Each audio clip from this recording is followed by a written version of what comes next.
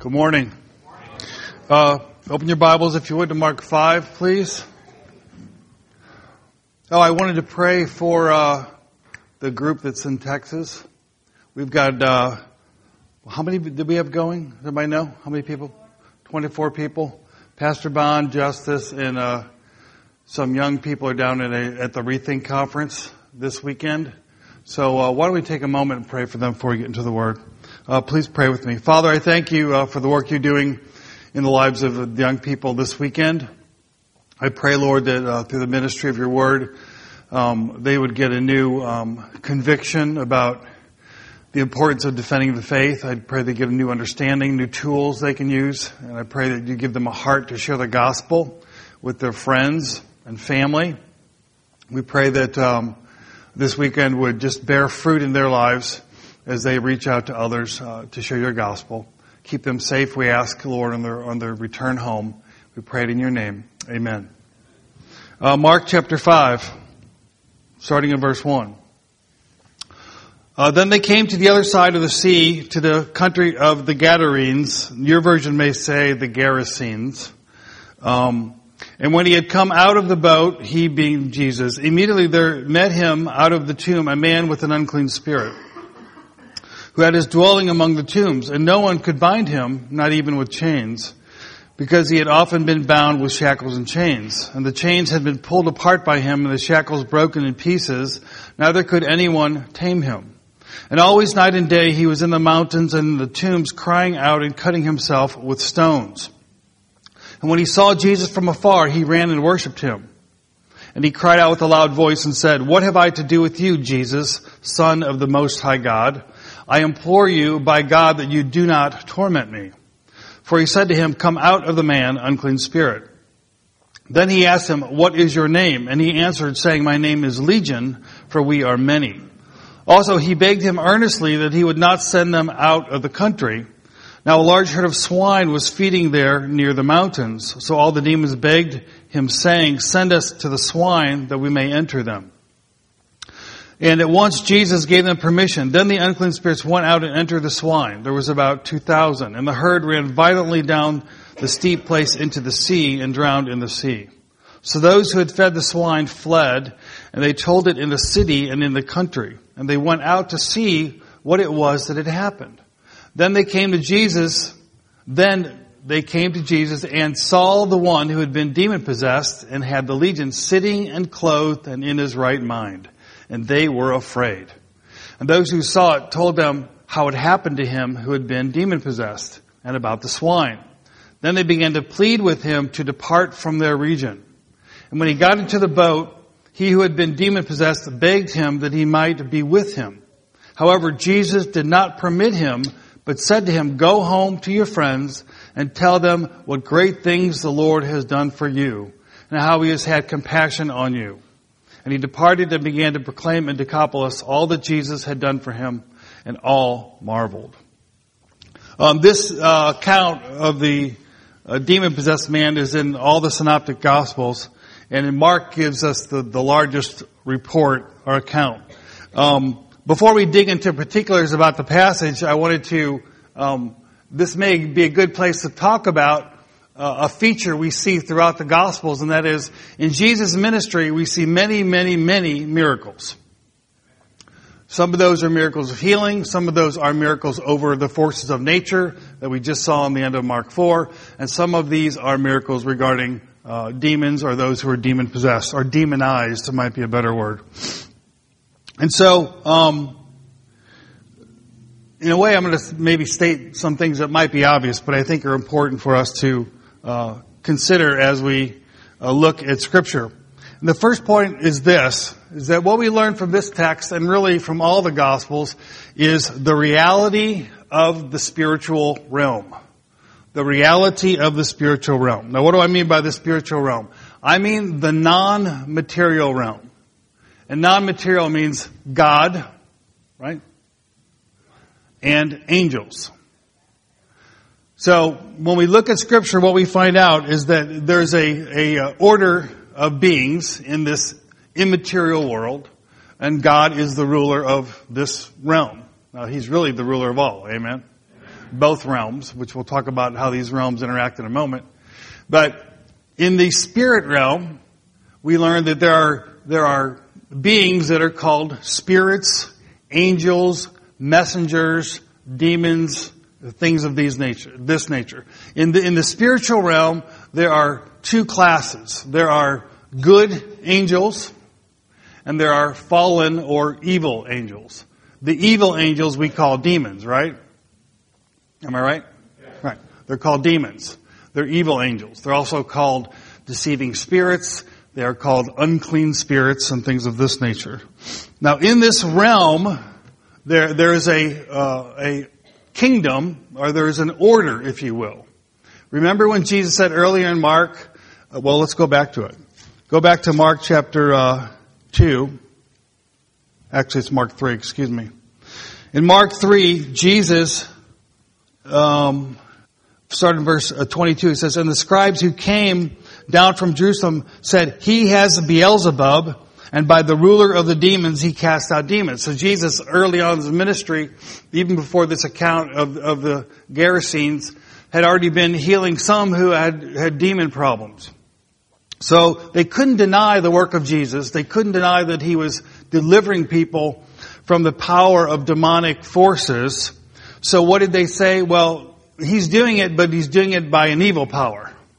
And Jesus said, what you're saying is really illogical, because Satan wouldn't fight against Satan. But it's interesting here that they refer to Beelzebub, which is just simply another name for the person we call Satan or the devil, as the ruler of the demons. Because what we see in Scripture is that the Scripture talks about hierarchies, if you will, in the spiritual realm, when it talks about principalities, powers, lords, and things of this nature. Now, we don't get a very vivid or detailed picture of the spiritual realm, but we do know a couple things. One we know is that it's real. It really exists. Okay? We know that there is a being called Satan or the devil or the dragon or the deceiver or Beelzebub. He has many names in Scripture. Lucifer is one of them. We know that this being is the ruler of this kingdom or this realm of fallen spirits. And these fallen spirits we call demons. And there's some kind of structure in this kingdom. And there are different, positions, if you will, referred to as principalities, powers, lords, and things of this nature. And we don't get a lot of details about the realm, but we know it's there, we know it's organized, and we know that it's opposed to God. Now, what that means is that if you're on God's side, it's opposed to you. So whose side are you on? You're on God's side? Raise your hand. All right, so you're on God's side. So there's a kingdom which is opposed to you. And it's an invisible kingdom, primarily invisible. We'll talk about that in a moment too. It's an immaterial spiritual kingdom. Now, I stress this because it is very easy to live by sight. Am I right? And to kind of believe in what we see. And there's a tendency to think that what we see or what has physical substance is more real than what is invisible. But what's more real? This podium or God? God. Because God is the source of all reality. Who could be more real than God? Right? Can you see God? No. But is he less real because you cannot see him? No, not at all. So if we live by faith, we understand that the invisible is not less real than the visible. It is not less powerful than the visible. It is not less influential than the visible. It's just not visible. Now, what's more important, your soul or your body? Can you see your soul? Did somebody say yeah? I thought I heard a yeah in there. It's like, I like to see your soul. Show me. I've never seen one. So you can't see your soul or your spirit, but it's your soul or your spirit that actually controls your body. Your body is being controlled by what your soul or your spirit does, right? So the invisible is real, and I mean real in the most profound sense that we can use that word real. And we need to remind ourselves of this. As you read the Gospels, you see all these things happening where this interaction between the spiritual realm and the physical realm. You see all this miraculous stuff going on. And what we have to understand, are you listening? Is that true Christianity is supernatural. Now, there's a brand of Christianity which attempted to really take over the church a while back, and it's called deism. Deism basically took a belief in God, a belief in heaven and hell, a belief in the moral law, and said, the goal is to love God by serving our fellow man, and then when we die, if we're good, we'll go to heaven. If we're not so good, we won't go to heaven. And they believed in parts of the Bible, but it was mainly the parts that weren't supernatural. So you get somebody like Thomas Jefferson who took the New Testament, and he got his scissors out, and he cut out all the miracles. Then he pasted the other parts together, and then he sent the Bible to the Indians and says, this is what Christianity is. Well, it's not true. That's not what Christianity is. You can't separate Christianity from the miraculous. You cannot. Why? Well, let me tell you what C.S. Lewis said about this. You ready? Since you usually don't listen to me, listen to him, okay? One is very often asked at present whether we could not have a Christianity stripped, or as people who ask it say, freed from its miraculous elements. A Christianity with the miraculous elements suppressed. Now, it seems to me that precisely the one religion in the world, or at least the only one I know, with which you could not do that is Christianity. In a religion like Buddhism, if you took away the miracles attributed to Buddha in some very late sources, there would be no loss. In fact, the religion would get on very much better without them, because in that case, the miracles largely contradict the teaching. Or even in a case like the religion of Islam, nothing essential could be altered if you took away the miracles. You could have a great prophet preaching his dogmas without bringing in any miracles, for they are only in the nature of a digression or illuminated capitals. But you cannot possibly do this with Christianity. Why? Because the Christian story is precisely the story of one grand miracle.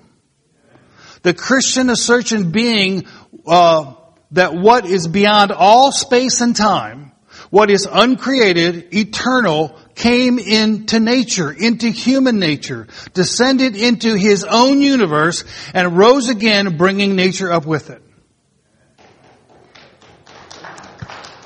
So here's the thing, the thing we need to see is that our faith, our confession of faith, is rooted in the supernatural. If you believe in Jesus, the biblical Jesus, you believe that the uncreated, eternal God entered space, time, and history, and he entered human nature in the person of Jesus Christ. That he was conceived of a virgin. That's the miracle. And that when he died, he took the sins of the world upon him. That was a miracle. But then he rose from the dead. That was a miracle. If you believe the gospel in any sense, then you believe in miracles. Our faith is rooted in the supernatural. You cannot separate the miracles in the scripture from the dogma, if you will. They're inseparable. And so the point being is, how then do we have a confession of faith which is so miraculous, and yet so often we walk around living not believing in miracles? How do we do this? It's because we think of miracles as something that happened back then. Somehow miracles are for back then. Back then when the book was written, the book's got miracles in it, but the book was written a long time ago. The book's not written anymore. As if God doesn't do miracles. Here's the thing we have to understand. The universe, the world that we live in, is an open system. What I mean by that is, I should have done some PowerPoints, but I didn't, because apologize. But if you think about, often the way we look at the world is as if it's like two concentric circles. In the inner circle, you have humanity in what we think of as the material universe. And then on the outer circle, you have God and angels and demons. But in reality, there's just one circle. The natural and the spiritual are not like two different worlds that don't interact. The universe is open, if you will, which means God and spirits, both good and bad, interact with what we call the natural realm. You can separate them in our analysis perhaps, but you cannot separate them in reality because there's not two different realities. There's only one reality. There's only one created order, and there's a hierarchy in that order. There are different kinds of beings in that order, but it's one order. God is not out there. There's not this invisible line between us and God. God's inside the circle, right? Jesus said, where two or three are gathered in my name, I am present in their midst. If I didn't believe that, I would never come to church. I'm serious. I love you all, but I don't come primarily for you. I come for Jesus. Because I believe at least one other person here besides me wants to meet Jesus. And so he says he'll come. So that means Jesus is present here. But how many of us to believe that? He's really here. And that means that angels are here. And that means that demons are here. Because it's inseparable. There's spiritual warfare going on all around us right now. Right now. And this is why often when you come to worship, you can't worship. Sometimes when you're trying to listen to a sermon, you can't listen because your mind's off in 1,000 directions. Why? Because there's a battle going on. And it's very, very real. This text here in Mark just shows, it's just a picture of really what goes on all the time. Whether there's a physical manifestation of any kind of demonization is not the point in this present discussion. The point is that the supernatural realm, the spiritual realm, both good and evil, is not something that's distant. It's not out there. It's right here. So we live in an enchanted world. It's kind of like Narnia. Really. Really.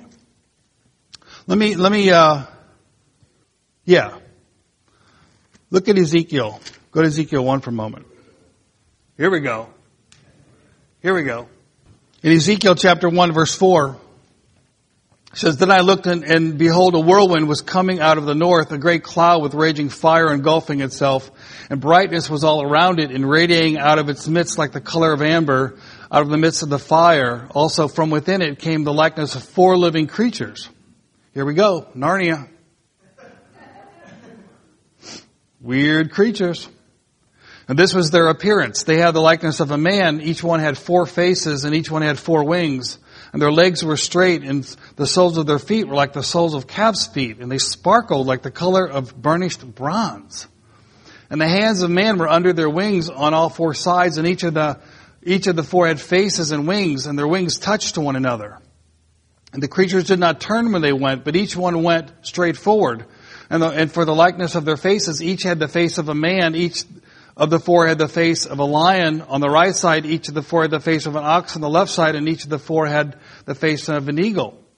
Thus were their faces. And their wings stretched upward, 2 wings of each one touched one another, and 2 covered their bodies. And they went straight forward. Verse 13, as for the likeness of the living creatures, their appearance was like burning coals of fire, like the appearance of torches going back and forth among the living creatures. The fire was bright, and out of the fire came lightning. This is something wild. Okay, right? Now go to the book of Revelation. The book of Revelation, we see very similar creatures in chapter 4. In Revelation 4 verse 6, it says, Before the throne there was a sea of glass, like crystal. And in the midst of the throne and around the throne were 4 living creatures, full of eyes in front and in back. And the first living creature was like a lion, and the second living creature like a calf, and the third living creature had the face like a man, and the 4th living creature was like a flying eagle. And the 4 living creatures, each having 6 wings, were full of eyes around and within, and they did not rest day and night, saying, Holy, holy, holy, Lord God Almighty, who was and who is to come. Amen? So when Isaiah got a glimpse of God's glory, we see similar creatures there. Okay? Ezekiel refers to them as the cherubim. Isaiah calls them the seraphim. But these are some form and class of angelic beings. They're real. They really exist. And these men had glimpses, had visions, if you will, and they were able to see what generally is invisible to the human eye. And so this spiritual realm is no less real than the physical realm. And as it relates to the text in Mark, what we need to understand is that there are real beings that we call devils or demons or evil spirits, and they really exist. They're not simply literary devices used in the Bible. They really exist. And they exist, secondly, as persons. Now, what do I mean is that? What I mean is they are not simply forces. They are not simply energies. It's not like there's just bad karma in the world. But that these fallen spirits have personality. Meaning they have mind, they have emotion, they have will. They think, they act, they move. So it's not just that there's dark, the force be with you, the dark. It's not just forces operating. It's beings with intelligence and beings with will. They really do exist. Both good and both bad. Now, you might be thinking, well, I know that. Well, I hope you know that. But I think sometimes we need to be reminded of the obvious. Because I think sometimes we encounter things in our spiritual experience which we don't realize can be traced back to the fact that there's spiritual warfare going on in our lives. And that there are real spirit beings who are opposing us and opposing the work of God. So, the spiritual realm is real, no less real than the physical realm. In that realm there is God, the immaterial God, and immaterial spirits, both good and bad. Now, as I already said, in this realm, I don't like that word. There really isn't a perfect word in my mind for describing this, because the tendency is, as I said before, is to think of somehow the spiritual world or the spiritual realm as a separate place than where we live. You know what I'm saying? But that's not what we see in Scripture. What we see is that the universe is open, and there's this interaction between what we call the spiritual and the material. We see, in many cases, we won't take the time to look at the text, but we see cases like Genesis 18 is a classic example where the Lord, pre-incarnate Christ, and a couple angels show up, right? And they have lunch with Abraham. But they were in the form of men. So somehow, in ways we don't understand, they were able to take on an appearance of a human. In Hebrews, what are we told? We're told to be hospitable. Why? Because some have entertained angels not knowing it. So, it's possible you've met an angel and you didn't even know it, according to that scripture. That's pretty freaky, right? I mean, that's Narnia. But that's what the text is saying. They somehow entertained angels and they were not aware of it. Because it didn't, when I think of an angel, well, what do you think, right? The wings and all kinds of stuff, right? The glow, the harps, organ music in the background, right? But according to that, the angel looked pretty normal. And the person wasn't even aware. Now, in other cases, people meet angels and they fall down and like the fear of God is put in them, literally. But the point is that because we're in an open system, there's this interaction, this interplay between what we call the spiritual and call the natural.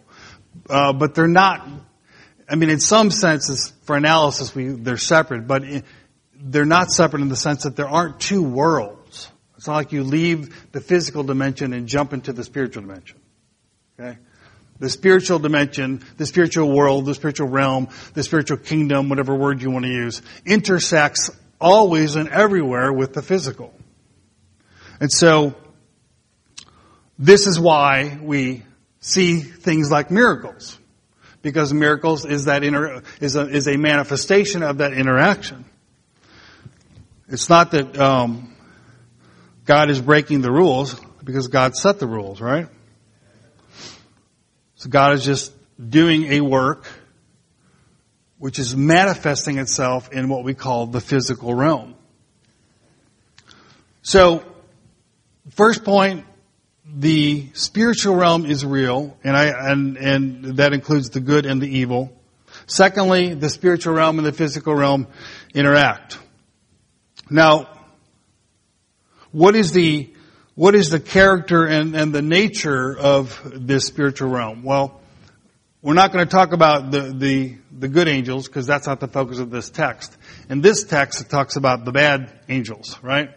In Mark, we have a man here who is demonized, and apparently had more than one demon attached to him. It says many. He uses the name Legion. So, what is the goal? Here's the question we have to ask ourselves. If the spiritual realm is real, if there's a dark element to this, now we know there's a dark element to the human realm, right?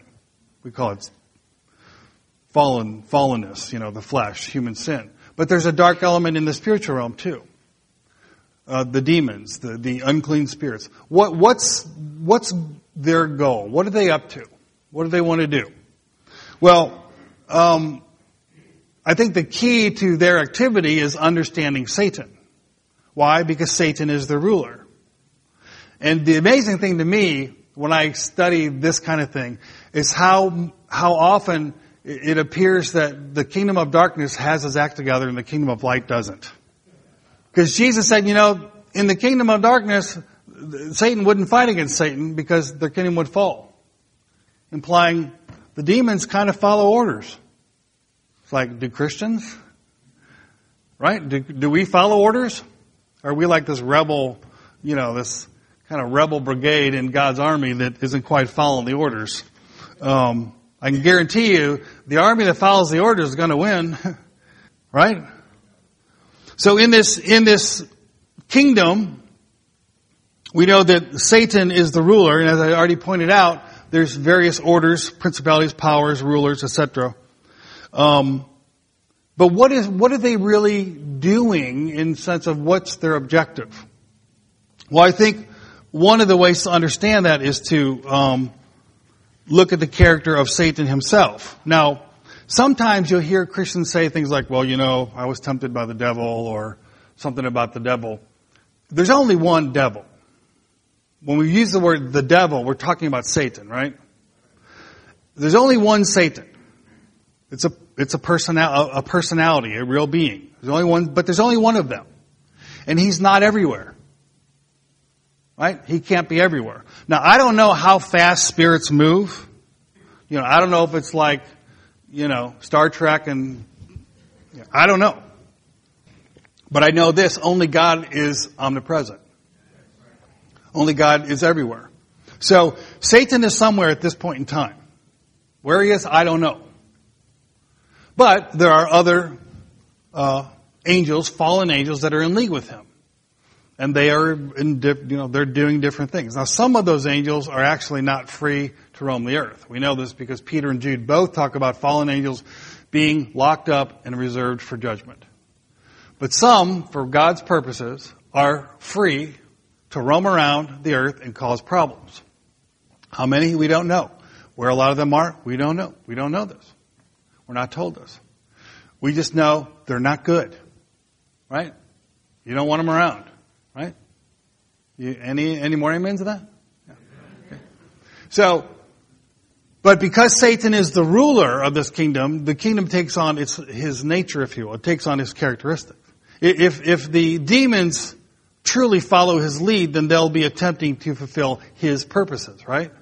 So what are his purposes? Well, what's the devil wanting to do?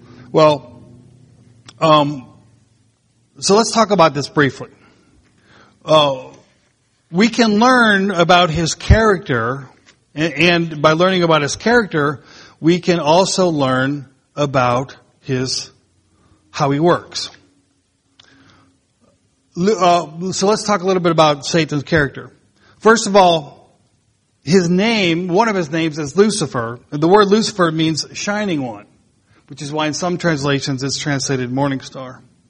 And from what we learn from this is, as Paul tells us in 1 Corinthians 11, the devil will often move in such a way, act in such a way that he appears as an angel of light. He appears as an angel of light, right?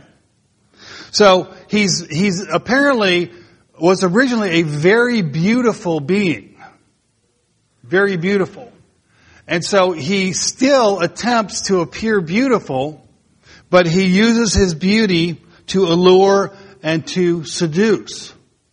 Now, this is very important because when we think of evil, it's very easy to think of evil as something that's like, grungy or something. Evil's, somebody in a back alley, that's all, a needle up their vein and this, Evil is a woman on television defending the murder of 1 million babies every year.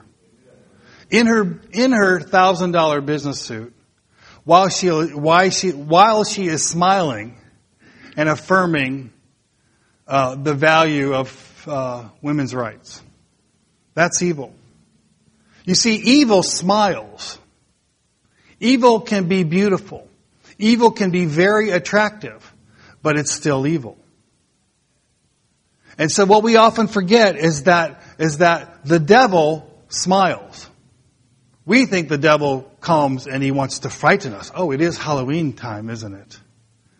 The devil wants to scare us. The devil wants you simply to follow him. He doesn't care if you're scared. He just wants you to follow. And if he can get you to follow by a smile, then he'll smile. So he appears as an angel of light, if you will, and thus his work and the work of those of his followers is the same.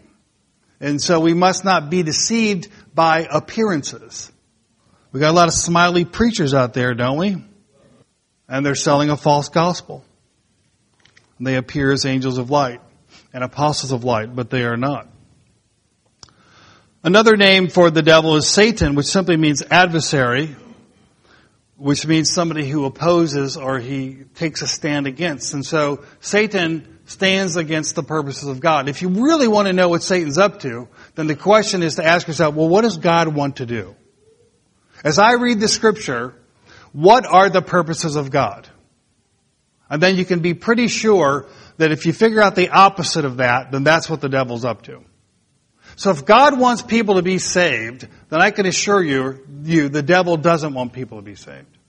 Well, that might explain why a lot of Christians never witness. Because the devil doesn't want people saved.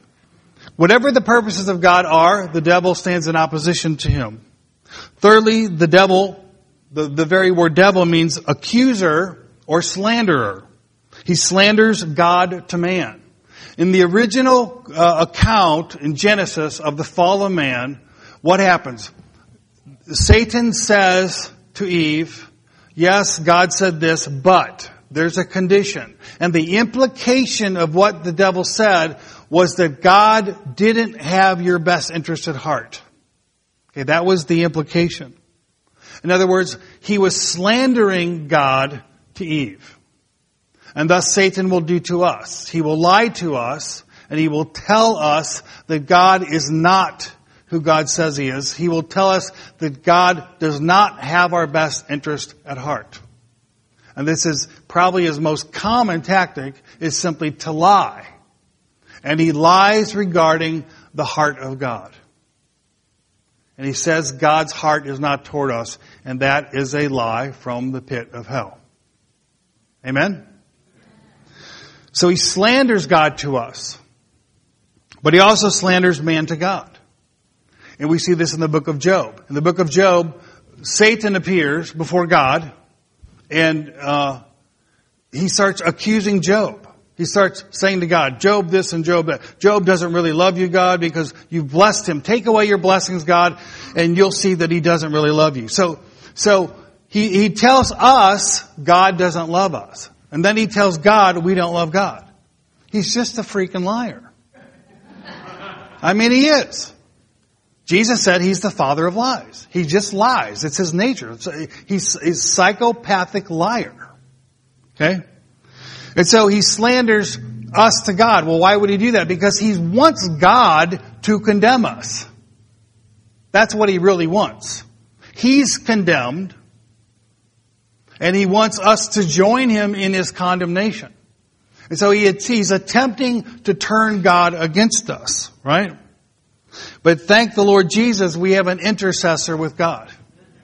And we're told that Jesus Christ is at the right hand of the Father interceding for us, and that he is our advocate. That means he's our defense attorney. So when Satan comes and he says, you know what? I don't think Rob Whitty should be saved.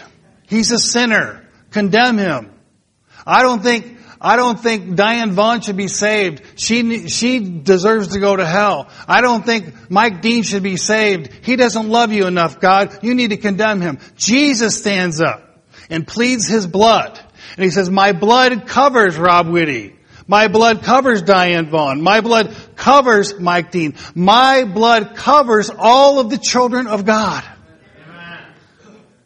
And it's because of his blood, what does the word tell us? There is a no condemnation to those who are in Christ Jesus. And Jesus pleads his blood before the Father when the enemy of our souls attempts to turn God against us. And listen, when you start believing God is against you, then you're believing the lie of the devil. God is not against his people. If you are in Christ Jesus, if you are one of his chosen ones, he is for you. No matter what you are going through, he is for you and he is on your side. And God will never leave you, nor forsake you, nor condemn you, the Word of God says. Never. But he also slanders man to man. The devil loves nothing better than to have Christians slandering one another. He loves gossip. He loves slander. It's his nature to lie and slander. And he attempts to get the church to join him in that work. Let me say one more word about that. I think we as the church, I don't just mean this church, but I mean the Christian church, I think we need to be a little more careful in how we address the world. Because if you get on the internet and you read stuff, a lot of people I guess they have nothing better to do but get on Facebook and other venues, blog and do things, and just condemn other people. I'm talking about Christians. They have nothing better to do but to point out the flaws and the sins and the errors, according to them, of other groups, either Christian group or even non-Christians. Now, I believe the church has a prophetic voice. If you've heard me preach for any length of time, you know that I believe that the church needs to stand against sin. Okay? We need to point out sin, preach against sin. But we also need to be aware that when you're in a forum which is read by millions and millions of people, whatever you're doing on the internet, you are professing Christ. Do you understand? So you are being a witness. And if all the world sees coming out of the church is a bunch of haters, it's not going to draw people to Jesus. If all they see is us condemning other Christian groups or us condemning the world and not really preaching the love of Christ, then it's not going to draw them to Jesus. It isn't. I'm not saying go soft, we should be soft on sin. I'm not. But I'm saying we need to be a little more conscious of what we're doing when we are on a forum that literally can be seen and read by millions and millions of people around the world. Okay? Whatever you're doing at home on that keyboard, once it's uploaded, you are a witness for Jesus. Okay? Remember that. You are a witness for Jesus. And so be conscious of the fact that not just people in your little circle, but potentially unsaved people you don't even know are going to read what you're saying.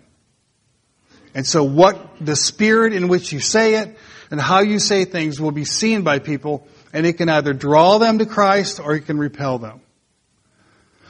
Excuse me. I mean, I've read things by Christians that I probably agree with the person in terms of their fundamental doctrine, but the way they say things are just, I'm like, yuck. If I was unsaved, I would flee from this. If that was my picture of Christianity as being portrayed, I would run away from Christianity. So beware, okay, that while we speak for what is right, we don't fall into the devil's snare and then just become slanderers. You know what I'm saying? Be sensitive. Be aware. Lastly, he's called the wicked one. Okay? The wicked one. The devil's wicked. What that means is he's not good. Wicked is not good. It means foul. It means unclean. It means evil.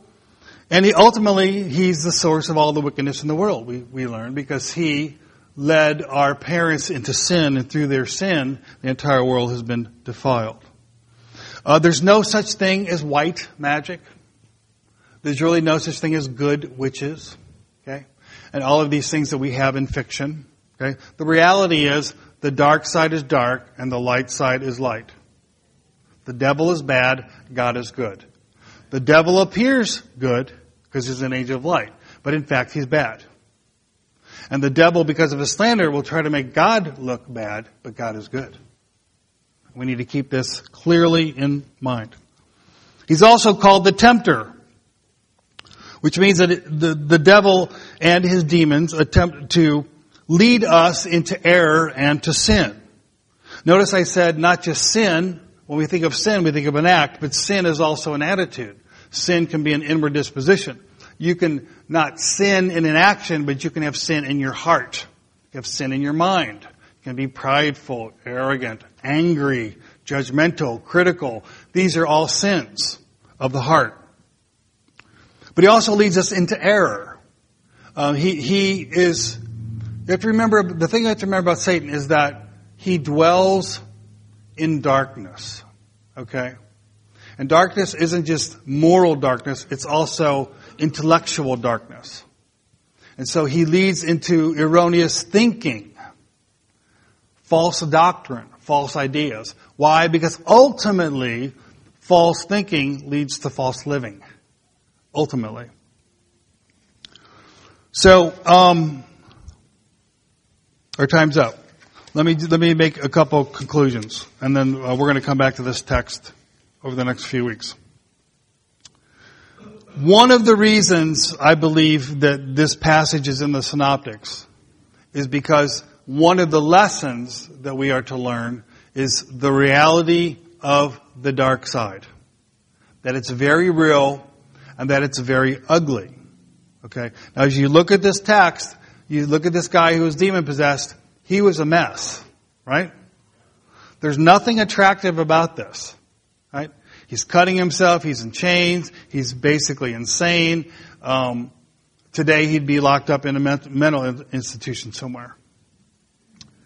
And I think the point with spending all this detail on describing how brutish this person was, the Mark is trying to get us to see that the work of the devil is ultimately degrading. Okay? It is brutalizing. It is brutish. It is foul. It is unclean. There's nothing good about it. So that means we want to avoid it completely. Completely. Not a little bit is okay. You want to avoid it completely because it defiles. But the other point, and this is the main point, which we'll talk about more in the future, is that as you look at the way Mark is constructed, what we see here is that Jesus' ministry is really getting at a point of crisis because of the resistance of the Pharisees, right? Remember, we learned that he started to teach in parables because they had eyes but they couldn't see or wouldn't see. They had ears but they wouldn't hear. So this increasing opposition to Jesus. And so Mark is showing us, it's kind of like if you're looking at, a building with the pinnacle. We're getting really to the pinnacle of the story in the sense that we're getting near the point where from here on out, it's the descent to the cross. At first, Jesus came and he offered himself as Messiah. He offered the kingdom, if you will. But we're seeing that there's increasing opposition, and at some point, the offer is really over. And then Jesus then heads to Jerusalem to be crucified. And so we see forces rising in opposition to Jesus, right? And so in the end of Mark 4, we looked at the storm, and that storm, of course, was a real storm. It really happened. But it also was in Scripture to teach us about rising opposition to Jesus. The storm coming, if you will. But also to show us that Jesus Christ is Lord of the storm. Okay, Jesus Christ is Lord over all of nature. Jesus Christ is Lord over the physical realm. So now we go into Mark 5, and what do we learn? Jesus Christ is Lord of the spiritual realm. This case in Mark, although there had already been deliverances of demons, this case in Mark is really the worst case given us in the Scripture. And it's given here now because what Mark and the gospel writers want us to see is that the Christ that's being rejected by the Pharisees is the Christ who is both Lord of nature and Lord of supernature. In other words, He's the Lord of all. This is the one who presented Himself to the Jews, but this is the one that was ultimately rejected. In spite of the demonstration of His power over nature, in spite of the demonstration of His power over the spiritual world, Jesus was still rejected by those He came to. But He's Lord of all. Amen? And we'll talk more about that next week. Let's stand and pray. Lord Jesus, we thank You that we can even call You Lord. Help us better appreciate what that means. Help us better appreciate Your lordship over the physical or the material world as well as the immaterial world. I pray, Lord, that You would make us keen, that as Your word says, Lord, that we'd be sober and vigilant because our enemy, the adversary, the devil, roams about seeking whom he may devour. I pray that today, Lord, would be a reminder to each one of us of His reality. It would be a reminder that we need to be alert, that we need to be discerning to things going on in our life, things in our hearts, and even things in our mind. And I pray, Lord, that we would be truly discriminating in knowing Your voice versus the voice of the enemy. That we would truly be discriminating in knowing good from evil. I pray that You'd keep us unspotted from the world and the evil one. And we pray in Your name. Amen.